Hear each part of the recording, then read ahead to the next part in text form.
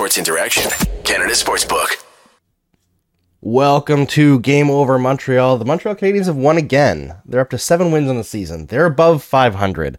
In fact, they are 1 win from equaling their win total under Dominic Ducharme last season after 45 games. And yes, I am going to keep on bringing that up. There are also quite a few Cole Caulfield goals ahead of that.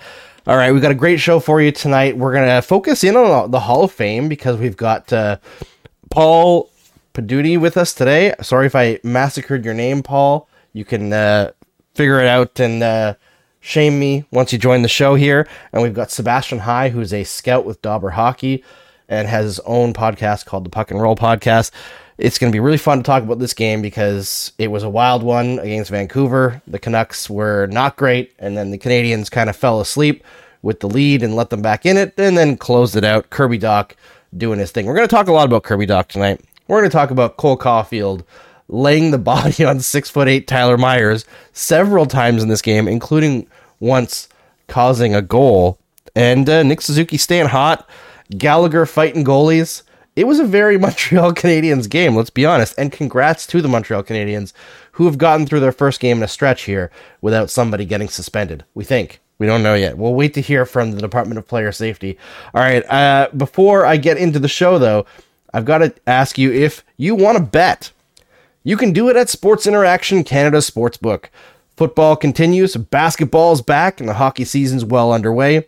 Made for Canadians, by Canadian, Sports Interaction makes it easy to deposit, play, and cash out.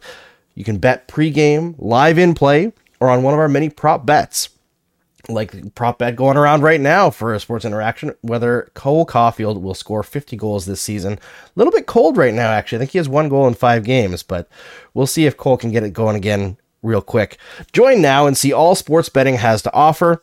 Head to sportsinteraction.com/SDPN. That's sportsinteraction.com/SDPN. Ontario only, 18 plus. Please play responsibly. All right, I'm going to welcome in my guests tonight, Sebastian High and Paul Paduti. Okay, so I didn't massacre it. Perfect. Oh, you nailed it. Perfect. So obviously a high-scoring game tonight, especially early. But Kirby Dach, we'll start with him because, as I mentioned at the end of the game there, I was told people swearing up and down all summer after that trade by Chicago Blackhawks fans that he was not a good player. And turns out he is leading the Canadiens, I believe, in pretty much all metrics from a possession standpoint, and now scoring goals, setting up goals. He's doing everything on that top line. Yeah, after the Habs acquired Kirby Dach, I was not expecting that I would have to basically go on like a Kirby Dach hype campaign on Twitter to try to flip the narrative because it was very negative for basically the 2.5, 3 months between his acquisition and when the season actually started. And I put out like a big Twitter thread with some video analyses and was basically just saying like, guys, calm down. The Habs basically just flipped Alex Romanov, who I liked, but was never the highest on in terms of upside, for a guy that is a legitimate top 6 center in the making. And I stand by that. And I think it's fitting that he scored 2 goals tonight on the night when I'm actually on here because I get to gush all about Kirby Dach. Well, I always thought he was very disengaged in Chicago, and he's considerably more engaged now. It's kind of shocked me a bit. It's amazing what giving a lot of ice time to someone perhaps does too, right? They're in a full tear down, I guess, in Montreal. I don't want to use the word tear down. I don't want to make any enemies out of the gate, but they are. And he's front and center, and he seems really engaged. And one of the complaints with Dach is I find he doesn't shoot sometimes. And sure enough, as I was thinking that, and I made a note on it, and then he just rips one right at the end of the game after I think he didn't shoot on a 2-on-1. I was like, okay, that's more like it. Yeah, literally last game I was talking to Max Van Hoot and I was saying like my one criticism of Dach is I wish that he would be a little bit more aggressive when he's the puck carrier and just go to the net and take the shot, because he's always looking for Suzuki or Caulfield, which is it's a fine play. It's worked really well. But then tonight when he actually buckled down and took a couple shots, couple goals, he can do it. He's got 4 now on the season. It's a decent clip. So good on Kirby Dach. He's seizing the opportunity, playing a position that wasn't expected on the wing, but excelling with those two guys. They continue to be much better by the possession metrics than Suzuki and Caulfield were with Monahan or Anderson. So that's also a huge improvement. Nick Suzuki stays hot. He's just been unbelievable lately. He's on pace for 100 points, which I don't think anybody expects him to do. But I think the most impressive thing about this start for Suzuki, the fact, like, we all know he's not going to score at a 40-plus goal pace. I feel like everyone knows that he's not that kind of goal scorer. But the fact that he started out like this after being named captain at the age of just 23, the kid has ice in his veins. Yeah, he really does. And the one thing I just always find impressive is, as bad as the Habs power play has been during many stretches over the last few years, the one play that has always worked is that one where Suzuki floats around, cuts back, and just goes basically up the jugular right at the right hash marks and just shoots it. And he can hit basically any corner of the net from there. And it doesn't matter how many people are between him and the goalie. He always gets that puck on net somehow. And it worked again tonight. It was a bit of a softer one, but Tyler Myers was acting as a perfect screen. So a nice assist from him on that goal for sure. But yeah, Suzuki's just been tremendous to start the year. Yeah, I have such a hard time projecting or pegging Suzuki as to what he's going to be. Sometimes I think maybe he'll just be a nice player like a Ryan Nugent-Hopkins who, gets his 60 points and has some decent assignments. And then sometimes I think, hey, here's a guy who's going to get 80 or 90 points. And I don't know. What do you think, Andrew? I have a hard time with this guy knowing what his ceiling is. Yeah, I mean, the guy that I continually draw comparisons to, and I watched Suzuki from the time that he was a rookie, is he reminds me the most of Saku Koivu, where when you need him to be a near point per game guy, he will do that, but it's going to take a lot out of him to do that and play like top line minutes. Like there will be other parts of his game that suffers. He needs better insulation to be the best player that he can be, I think, than the Canadians currently have. And I feel like that's not a controversial opinion because we know they're in a rebuild, but I see him as a guy who, in a good season, you're looking at 70 points, just with the way the NHL is trending towards more offense, and being like your top shutdown guy. He's the first pick of the coach in every situation, right? Whether it's power play, penalty kill, even strength, overtime, 3-on-3, shootout, like he's always the first guy over the boards. So that's pretty damn impressive for a guy in his young 20s who wasn't like a top 3 pick. But overall, I don't think superstar necessarily when I see Nick Suzuki, but I see so many good talent, like so many good tools that continue to be pushed together, and that combination of being made for big moments from junior when he led an 3-0 comeback, to his first taste of the Stanley Cup playoffs, he was fantastic. All the way to the Cup final run, he was fantastic.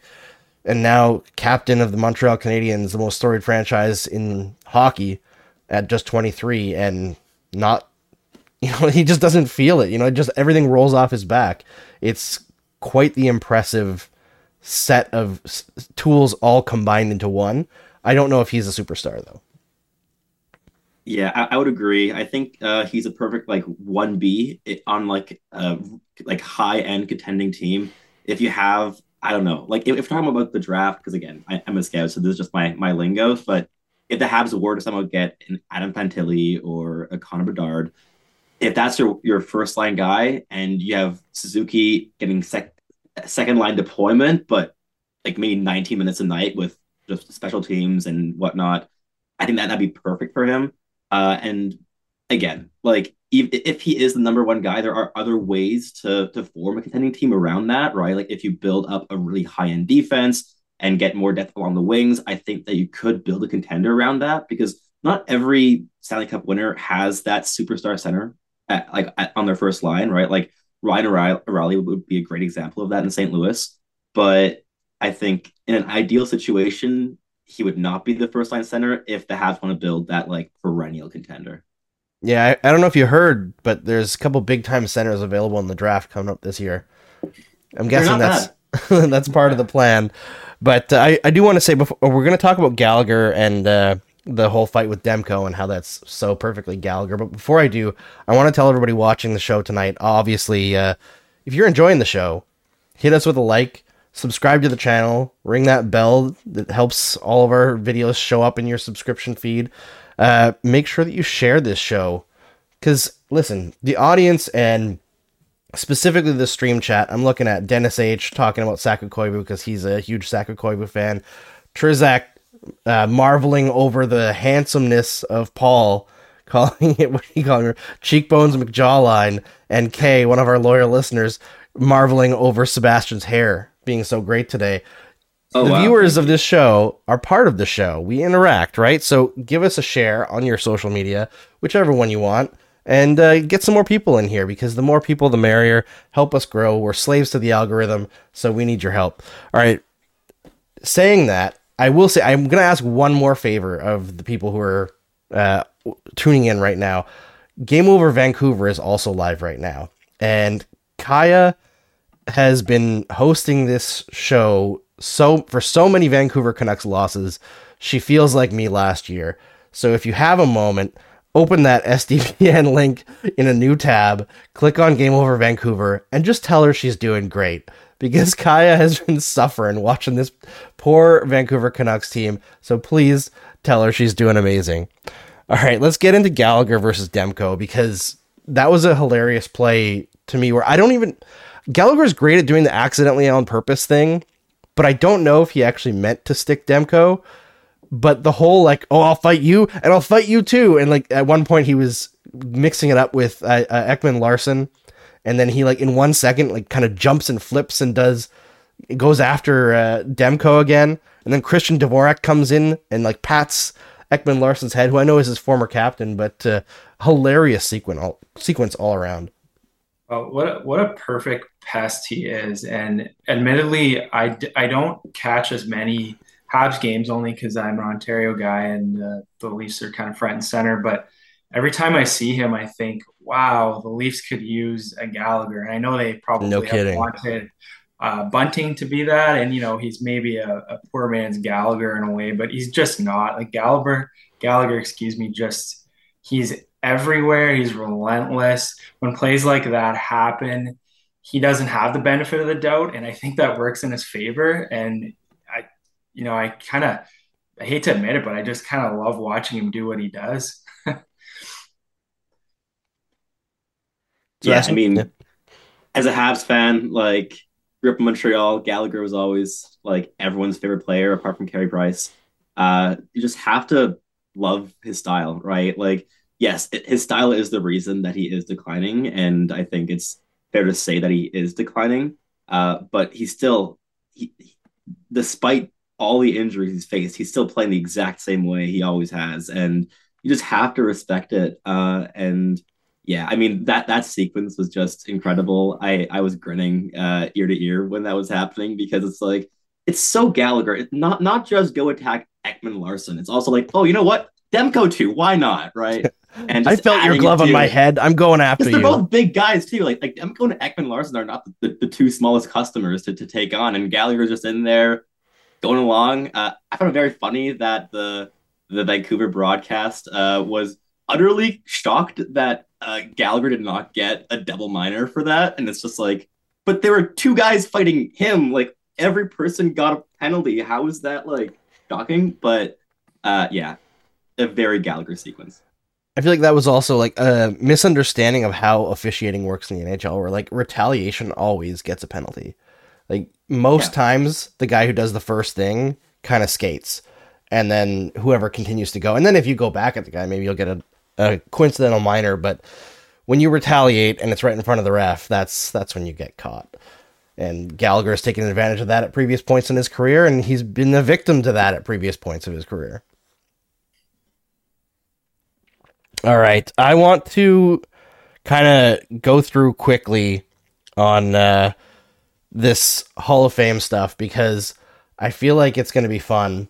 And while we have time left in the show, I feel like we want to get as much of it in as we possibly can. So, Paul, I'm going to throw over to you for a second and kind of explain the methodology in like a rough way of what you've done here, because you've made a model and player cards to show like Hall of Fame cases for players' careers historically.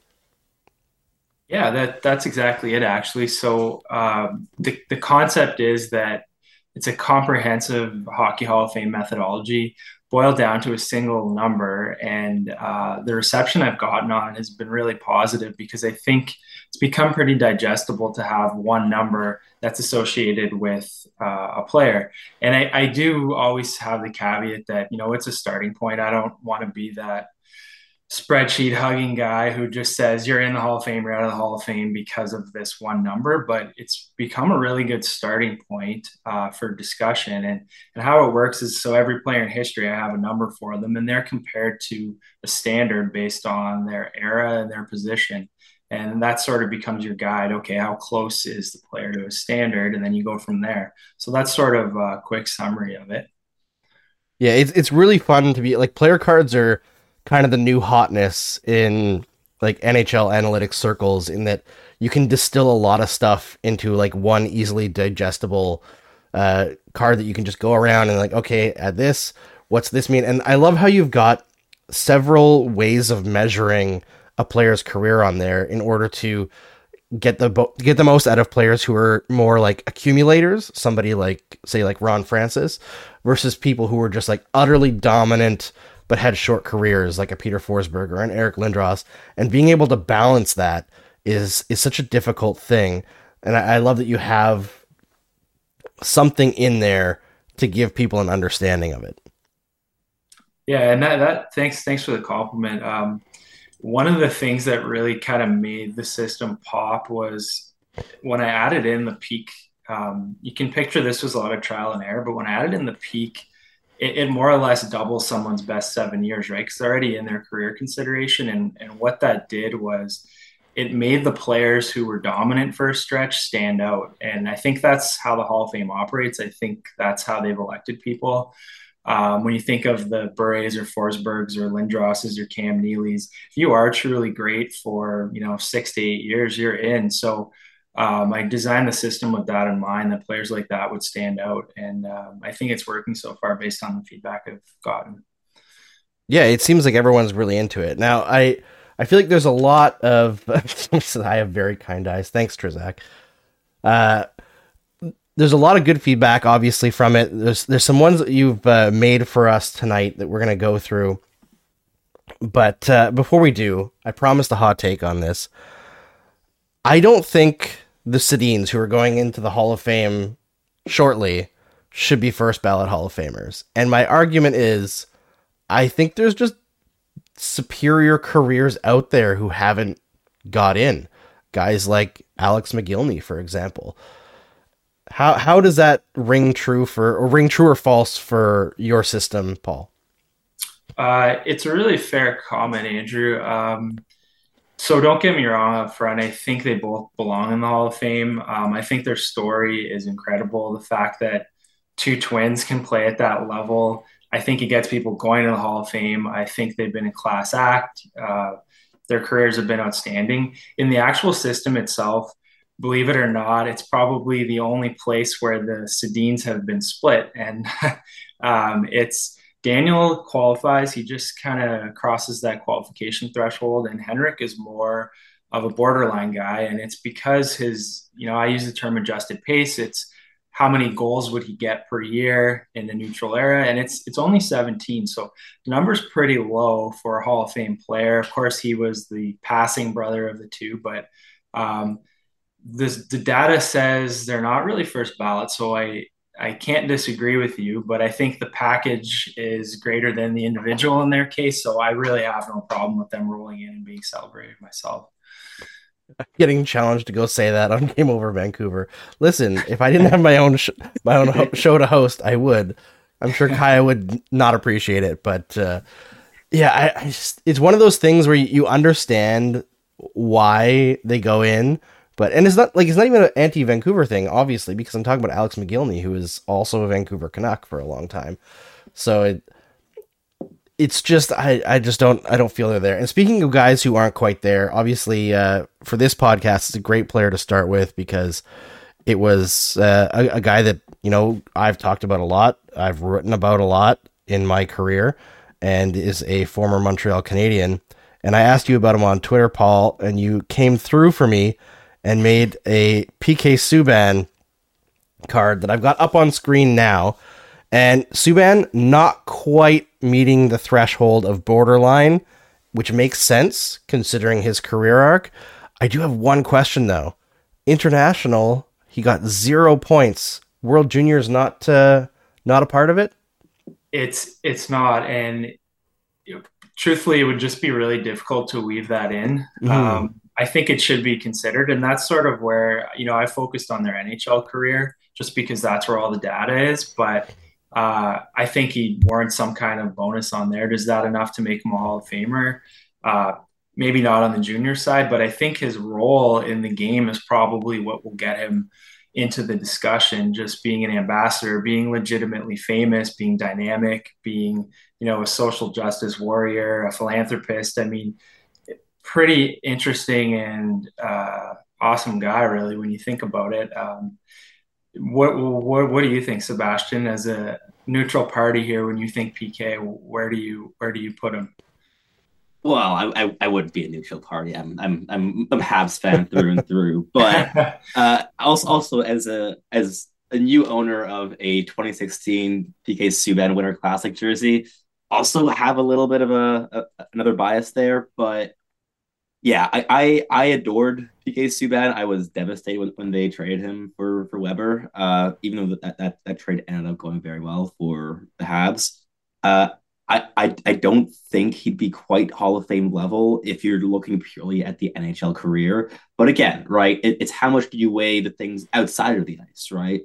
Like his $10 million donation to the Montreal Children's Hospital is something that we haven't seen any other NHL player do ever at that type of scale, right? And that community building aspect is huge. Like his influence in terms of also inspiring young Black kids to get into the game and opening doors for them as well, right? Like the same could be said with a guy like Wayne Simmons, right? Like these are real trailblazers in terms of like making this a more diverse game, because hockey is a terribly, terribly white sport, and to bring more people from different backgrounds into it is a hugely important thing. So that's when it gets really complex in the discussion for Hall of Fame. But I guess I'll keep it on a pure on ice level. I don't think he should quite make it, but there's always discussions to be had. And with the Hall of Fame, you always have some weird cases make it in, some astonishing cases does not make it in every single time, like year after year after year. So who knows? Yeah, I feel like the Subban is a great test case because like everybody knows I'm like the biggest PK Subban fan ever. Like he was my favorite player from the time I started covering hockey in until basically the moment he retired, even though he took a steep career downfall, or I believe around his third year in Nashville. But he's not a Hall of Famer because the peak has to be higher and longer for you to make it through that threshold. If PK Subban was the defenseman he was from 2013 to 2017 for like 3 or 4 more years, then you're like, okay, he could be borderline, but injuries and odd training habits and things kind of fell down for him. Didn't win a Stanley Cup, obviously, which it matters. It sucks that it matters because it's a team measurement, but it does. It absolutely matters. It keeps him out. So I feel like where he was and where that fit, I was like, I feel like I'm very confident in the way this system is rating players because it makes sense to me. Now, let's talk about one of the guys who's behind me here before we get into Carey Price, because we'll talk about Carey Price. I'm going to bring up Ken Dryden, who obviously was an easy Hall of Famer the moment he retired, but another very short career. Only played 6.8 seasons. And I've got the graphic up here. If I know Sebastian has it in his DMs if he wants to take a look at it. But obviously Ken Dryden, easy Hall of Famer, but not quite in the inner circle despite his stats being crazy up there in terms of standing out from his era, but short career. Is that what's holding him back? It is, and I mean, if playing 7 seasons basically and being the 11th most Hall of Fame worthy No goalie of kidding. all time That's is holding insane. you back, I It's think very impressive. he actually has, since they started keeping shots as a statistic, he has the second greatest peak in my system behind only Hasek. So it shows how incredible he was for those 7 years. And it's not like he was, aging quickly or winding down. He had more to give and went out on his own terms. So he's a really interesting one because that's probably about as short and outstanding of a career as you could have and get in, truthfully. Yeah, it makes total sense. What one random question for you? Who is the one goaltender who's ahead of Dryden for that era? Is it Esposito? Yes. Yeah, Yeah. it is. Yeah. Good guess. And, his career, I think, is about 2.5 times longer. Hmm. So, yeah, he had a little more runway to do it. Absolutely. All right, so we got to bring up Carey Price because can't not bring up Carey Price. Another one who had their career cut short, but Carey Price's card up there. He stacks out as borderline. I'm gonna say he gets in, and it's not for any like bias reason. I think it's because he's close, like he's on the borderline, and he's won a Hart Trophy. And I feel like it's very rare for a guy who has a pretty decent career and also wins a Hart Trophy to not get in. I feel like the only Hart Trophy winners that I can think of that are maybe not going to... No, Corey Perry is definitely going to make the Hall of Fame, I think. Jose Theodore is like the only Hart Trophy winner I can think of that won't make the Hall of Fame. Yes, that's fair. Maybe Taylor Hall. If, Oh, right. Taylor Hall won. Yeah. I forgot doesn't about that. find something a back nine of his career. But the interesting thing about the standard, and when I got into this, the Hall of Fame has just been really hard on both goalies and defensemen. I don't know if I it's noticed that. the sizzle of forwards, but you'd think 3 forwards, 2D, 1 goalie, just based on a rough shot of it, based on how they're on the ice, and it's just not like that. So there's been 13 goalies elected since the 1967 expansion. So that's what Price is up against. The only 5 guys in the era I have at 1993 to the present, you're talking Patrick Waugh, Hasek, Brodeur, Belfour, and Luongo. Those are your 5 guys that you need to be in the company of. And Price actually is one above the standard in my system. So I have a borderline window, and there's borderline below and there's borderline above, and he just crosses the threshold. But he was the best goalie in the league for a number of years. I mean, how long that window is probably debatable. He was dominated on Team Canada. I think he's well respected. He was feared as the reputation as the guy in the league for so long. So that's a type of thing where, yeah, the numbers have him right just past the borderline or just past my standard. But the truth is, like, he's going to be in. I would really hope so. So. I would be shocked because, as you brought up, the reputation, right? I feel like he's so loved in hockey circles. And for goalies, I feel like one thing that really helps you make it into the Hall of Fame, because it is such a high bar for goalies, is if your play had a huge impact on future goalies. And Carey Price definitely had that, right? Like, I think if you put their careers against each other, Henrik Lundqvist for me is like a little bit ahead of Carey Price, played a little bit longer, was more consistent, had like a longer peak that maybe didn't peak as high as Price. But Price is the guy that everyone has modeled their game after for the last 10 years, as opposed to Lundqvist, who was a little bit more unorthodox in terms of like modern goaltending, played really deep in his net, didn't really challenge as much. Carey Price and that like fluid movement is like the model for modern goaltending. So that as well probably will factor into his voting.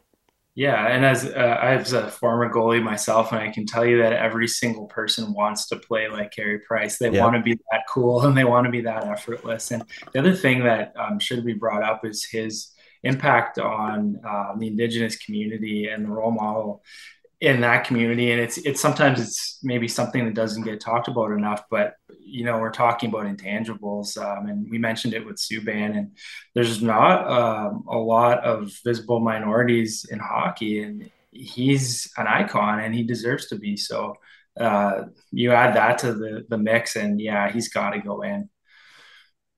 Yeah, I 100%. agree. I think he has to be a shoe-in. Like, and it goes beyond just all those things you mentioned. I think like adding in with like his indigenous background and being a minority and reaching such a high peak in the NHL is massive.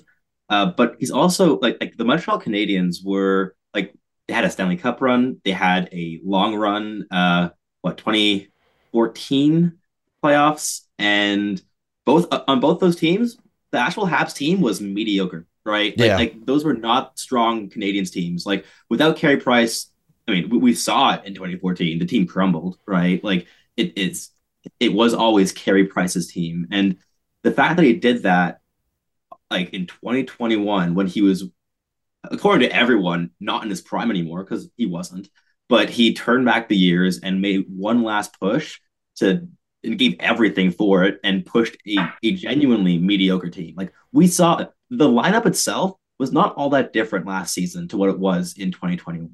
Like yes, you lose Dano, which is huge. I think that was the big one apart from Carey Price.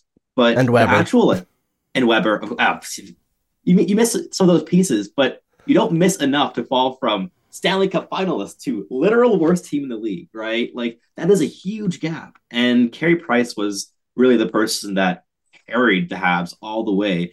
And he did that his entire career in Montreal, right? Whether they made the playoffs or not, Carey Price always carried the Habs to wherever they ended up, right? The Habs would go as far as he could possibly take them.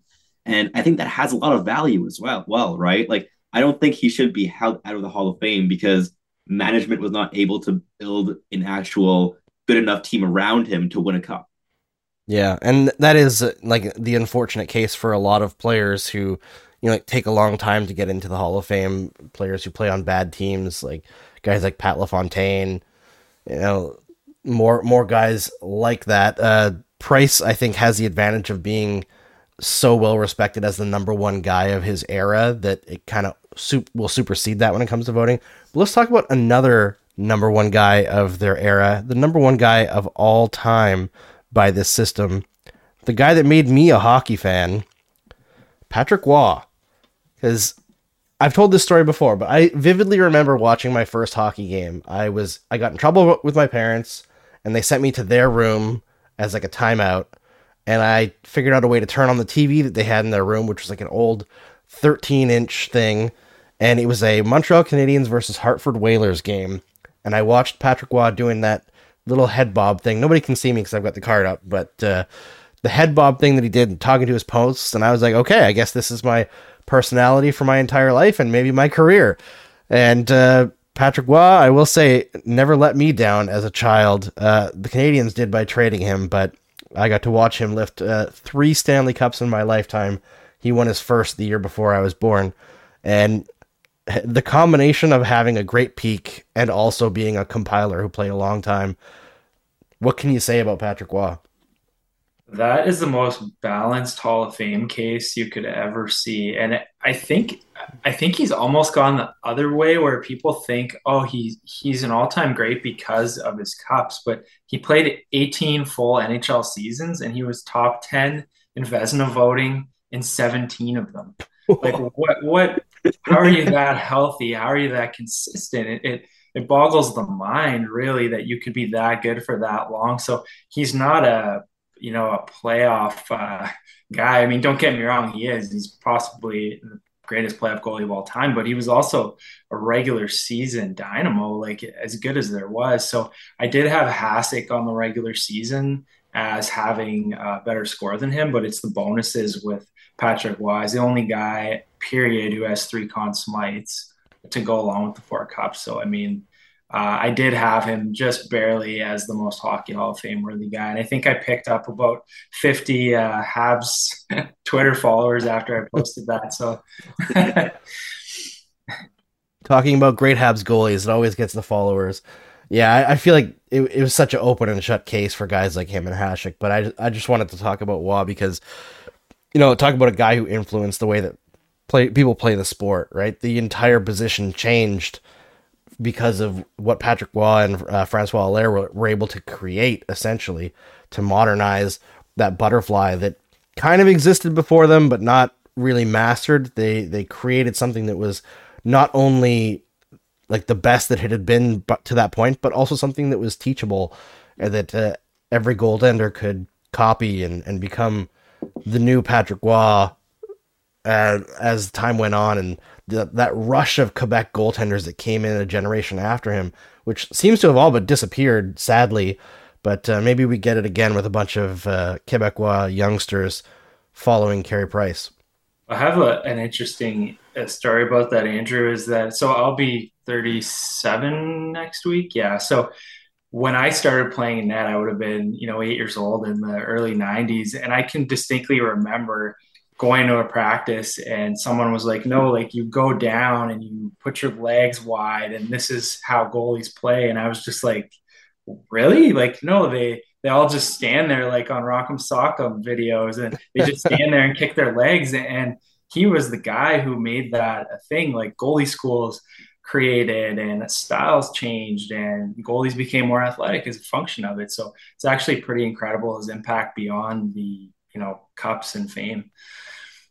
And one thing that I do like about this system that you've made, and people who were talking about like Carey Price, and they were upset when you first tweeted it out, and I retweeted. They were like, "How is he the ninth best of his era?"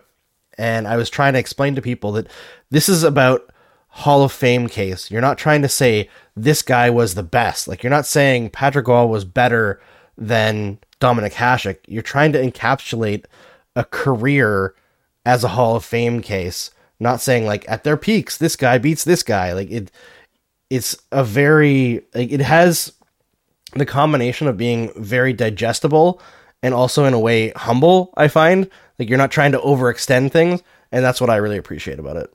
Oh, no, thanks. And that's for you to say that is exactly what I had hoped people would think of it, because I don't want to be the person saying this guy's better than this guy. It's disrespectful. Numbers can't get you there. There's too much more to it. So the fact that this is more like a platform for further discussion, and thanks for having my back at the beginning there when people were like, no, Carey Price is the best goalie of all time. And I was like, no, he's really, really good. We're talking Hall of Fame worthiness. And so that was, yeah, you nailed it. And did we ever figure out who the 8th goalie was that was ahead? We did, and I did it really subtly. I think I just liked when it was suggested, and don't hate me for this, hockey community, but it was actually Thomas Vokoun. Yeah, that is something mind-blowing. But if you look at his stats, and they're mental. He's not going to get in the Hall of Fame. He's not on anyone's radar. He wasn't getting award love. It's just look, and there's guys like that where what I'm hoping my project does is not get them in the Hall of Fame, but at least elevates to how good they really were. Yeah, and I think that's one of the most interesting things about this is, like, you've made the point several times that I've seen that, like, not making the Hall of Fame doesn't mean a player was bad, especially goaltenders and defensemen, because the standard is so high. So it is trying to get some shine on some of these guys who don't make it, because, like, Thomas Vokoun, he was incredible for so long. Like, how old was he? 9-17 in his career. Yeah, and like his last year with the Penguins, I know he only played 20 games, but a 9-19 in 2012-13 in the lockout shortened year. Older guy, like, he just, everywhere he went in a variety of different systems, he just excelled. But the playoff games is fascinating there. He only ever played 22 career playoff games, and half of those came in his final season. Incredible. Yeah. That is insane. He kind of Nashville, when you think of, their franchise at the beginning, he was the only thing really keeping them relevant for so long. It's funny how legend, though. Yeah. One game as a Hab in 96, 97. And he played 20 minutes and allowed 4 goals. So and immediately got lost. 12 goals against average. Yeah. Yeah. He was lost in the expansion draft, I believe, wasn't he? That's before my time. Yeah. I mean, before my time with being heavily, heavily into it by like numbers and stuff before I was on the internet scouring everything Canadians. Yeah, his last playoffs as well. Like his playoff numbers are fantastic. Limited action, but a 928 in his career, a 933 in those 11 games with the Penguins. Like he was a fantastic goaltender who just doesn't get enough love. Oh, we got a question here. Does Shea Weber get in? I already know the answer to this, but Paul, why don't you take it away? Yeah, well, I'll pull him up here. I know that he just crosses the qualification line. I have a lot of these guys almost memorized after a couple of years of working on this, but he's there. He's just over into the qualified line. So he's over the borderline. Really, really interesting with Weber is his goal scoring. And I know people don't tend to talk about goal scoring for defensemen, but had a reasonably long career, and he's 19 goals in an adjusted environment per season for 82 games. And It's crazy. I mean, I'm looking up at who else has done that, and I've got to go all the way up to the Dennis Potvin, Paul Coffey group. Wow. That's how. Which was a different era for hockey as well. Yeah. Well, these are adjusted. These Okay, are true. Yes, adjusted, yes. but regardless, Yeah. I think those guys are considered the best of the best at Yeah, of offense, course. right? Yeah. So pretty wild. And as good as Weber's shot was, I mean, the same could be said about Chara's shot, right? And Chara did not score at nearly that type of pace. So, No, yeah. well said. Yeah. Yeah. I feel like the difference between Chara's shot and Weber's shot was like the speed of release.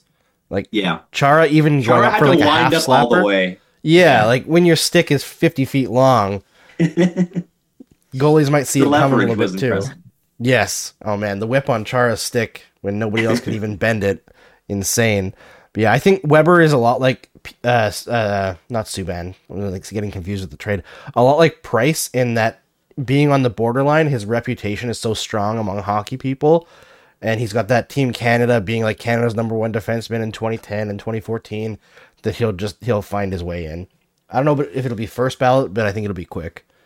Yeah, and it's surprising he doesn't have a Norris, and it always kind of bugs me when, someone is sniffing for 10 years, but they don't actually, because a trophy is such a binary thing, right? You either win or you don't. And Yep. there's guys who have won, and there's guys who, and part of my PPS system is the awards is actually award shares. So it's not if you won an award or didn't, it's the sum of your vote percentage over the course of your career, because to me that's a much better indicator than did you win one award or did you not, because guys like Cujo are still being punished for it, and he's a finalist but didn't actually win it. So Yeah, it is frustrating. So I feel like that's one of those weird things about the NHL is I think you can be theoretically the best player in the world, but never be the best player in any specific season. yeah, If you're like consistently 2 or 3, and then there's a lot of change between like 1 and 5, that consistent guy, probably the best one.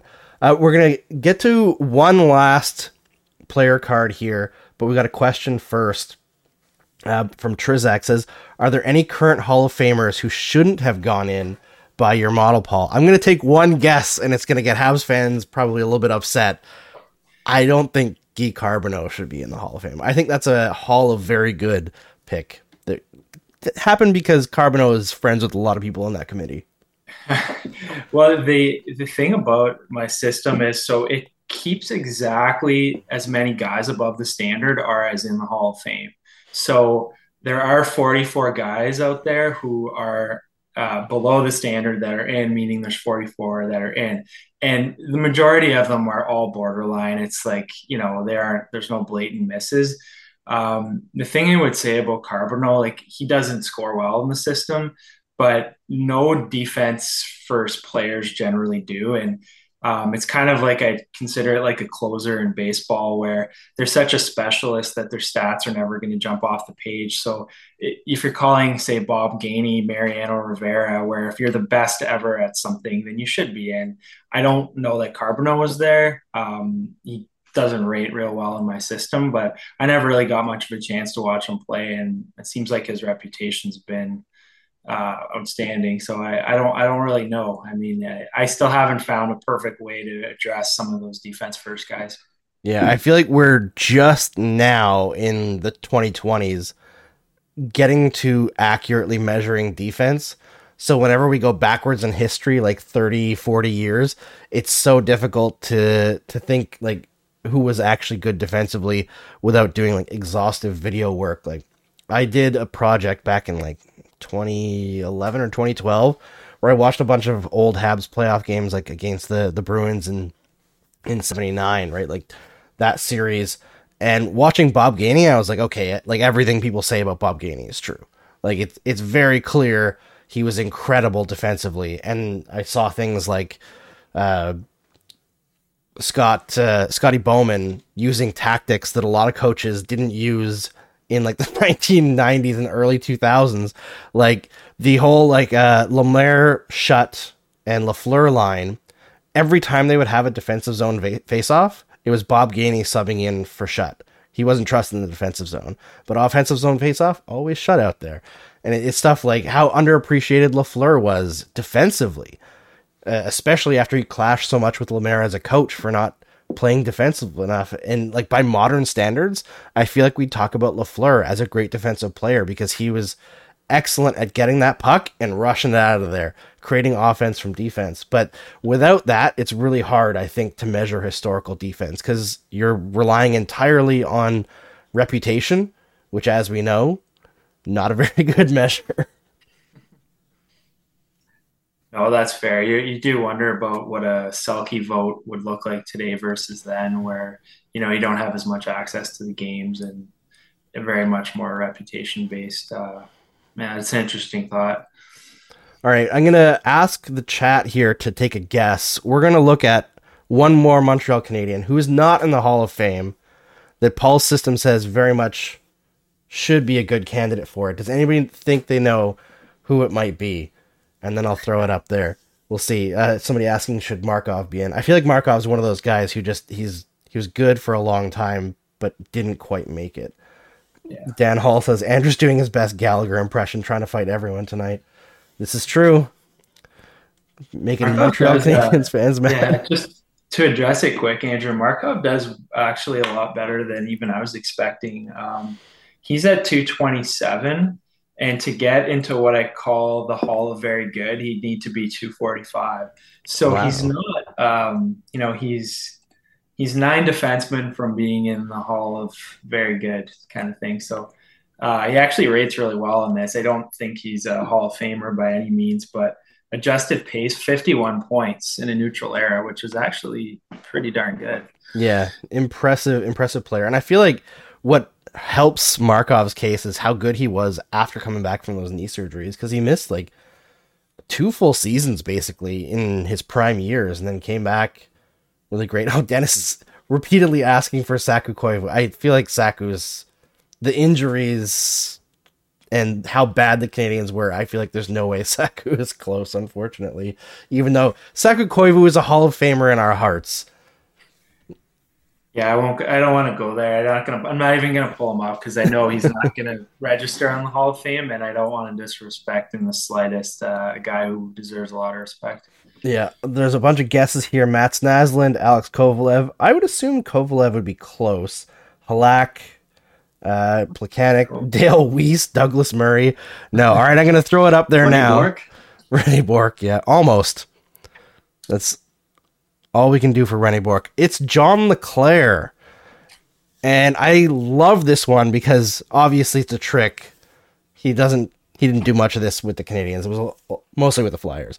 But he did win a cup in Montreal, and I actually had the privilege of talking to John LeClair last year for an interview, and I talked to him about, there was I think a 3 or 4 year period where he actually led the entire league in scoring. It was a time where Lindros missed a little bit of time, and he just continued chugging along. I believe he was first in goals and second in points behind Yager, and at the same time had great defensive numbers as well.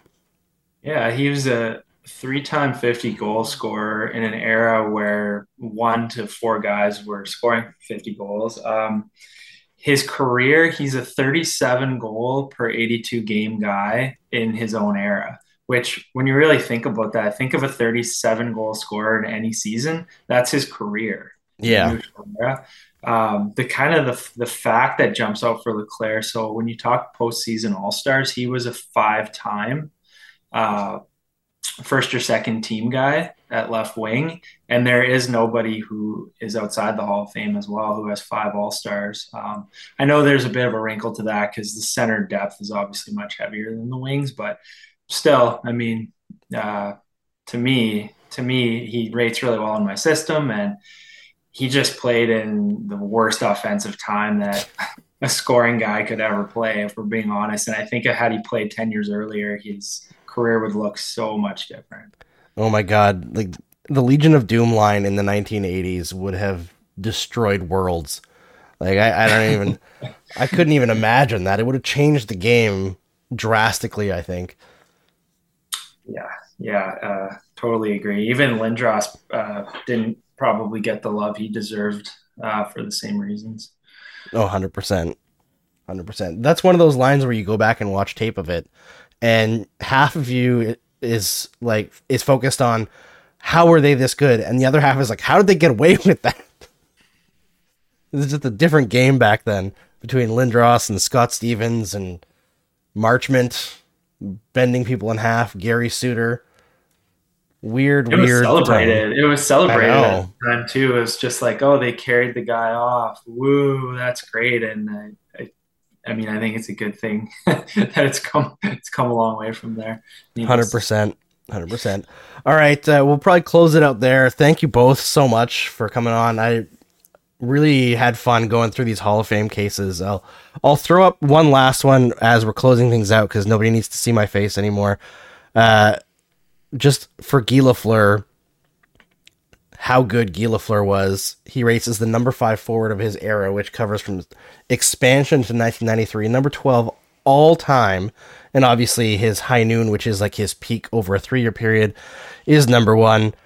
He gets into the inner circle as obviously one of the best players of all time. So the dearly departed Guy Lafleur, absolutely fantastic. Slam dunk Hall of Fame case. Obviously, we already know that because he's in. But I feel like he's one of those guys who kind of gets slept on in that he played right before Gretzky, and people don't remember how great he actually was. So, shout out to Guy Lafleur. Shout out to Paul. Shout out to Sebastian for coming on this show. And before we close it out, guys, tell everybody where they can find your work. First, Sebastian, and then Paul. On Twitter, like everything I do is posted on Twitter, and I'll be back on the show, I think, in December at one point, and then at some point later on in the year, because me and my friend Aaron had booked a game with the Leafs, but we got booted off because you guys are doing the Hot Ones Challenge that day with Adam Wild. But yeah, just Twitter, and there you can follow all of my prospect analysis and my work with Double Prospects. Awesome. Yeah. For me, I was on Leafs lunch this afternoon. I know, boo Leafs, but I was on Leafs lunch today. So if anyone wants to catch that, I thought it was a really good segment. But you could find me on Twitter at Adjusted Hockey. I've been tweeting out a lot of the cards and getting a lot of response. I was featured in an Athletic article today with Down Goes Brown, which was a really cool experience. You can also check my website, www.adjustedhockey.com. It has the whole methodology on there, and I've started to put up some blog posts there related to the Hall of Fame, so that's where you can find me. Check them out, guys. And I guess we have a couple more questions, sorry, before we close it out. Trizak says that he won't stand for this Hoffman erasure in today's game over. He's on a heater. Mike Hoffman, first-round pick at the trade deadline. That's and confident. And confidence. I mean, hey. Like, goal scorers with confidence is a scary thing. Like, it is. His first game is a very different thing from what we've seen in Habs jersey with Mike Hoffman. And, you know, controversial as it may be, I think he actually looks better on that line with Dvorak and Gallagher than Anderson did. I like what Anderson's bringing this year, but... He's a great fit with Gallagher. Like, Gallagher shooting for rebounds, Hoffman hunting those down. It's a decent fit. It works. It works if they can insulate him defensively. That guy where when he's flying, you just go, why don't you do that all the time? Yep. That's Joel Armia. Yeah, Armia turns into McDavid for like one game or 2 games a year, and you're just like, why can't you do this more? Yoel Armia in practice is like Mario Lemieux, and then in games he's like, The wrist shot is incredible. Like it is crazy. So many amazing power forward tools, and then it's just a solid bottom six guy. Somebody said I didn't talk about Cole bodying Myers. You're right. I forgot. I got distracted by everything. Cole Caulfield destroying Tyler Myers' confidence and career twice tonight. One last one for Paul. Armand from Game Over Toronto joined and said, "What's Gretzky's PPS? Is there a maximum for that system?" There is no maximum, but I think Gretzky's would be about all you could humanly do. 567, and oh my god, to be in the Hall of Fame in his era, you need to be 235. So two Hall of Fame careers would be 470, and he's 567. So oh my god, yeah, I mean, it's not a shock, right? When you look at the whole, like, who's the fastest player to 1,000 points, it's Gretzky, and who's the second fastest, it's Gretzky's next 1,000. Like, what a absolute maniac. All right. Thanks, everybody, for tuning in tonight. We're back on Saturday. Thanks to Paul. Thanks to Sebastian. I know we went long, but this was too fun. We'll talk to you then. Thanks a lot.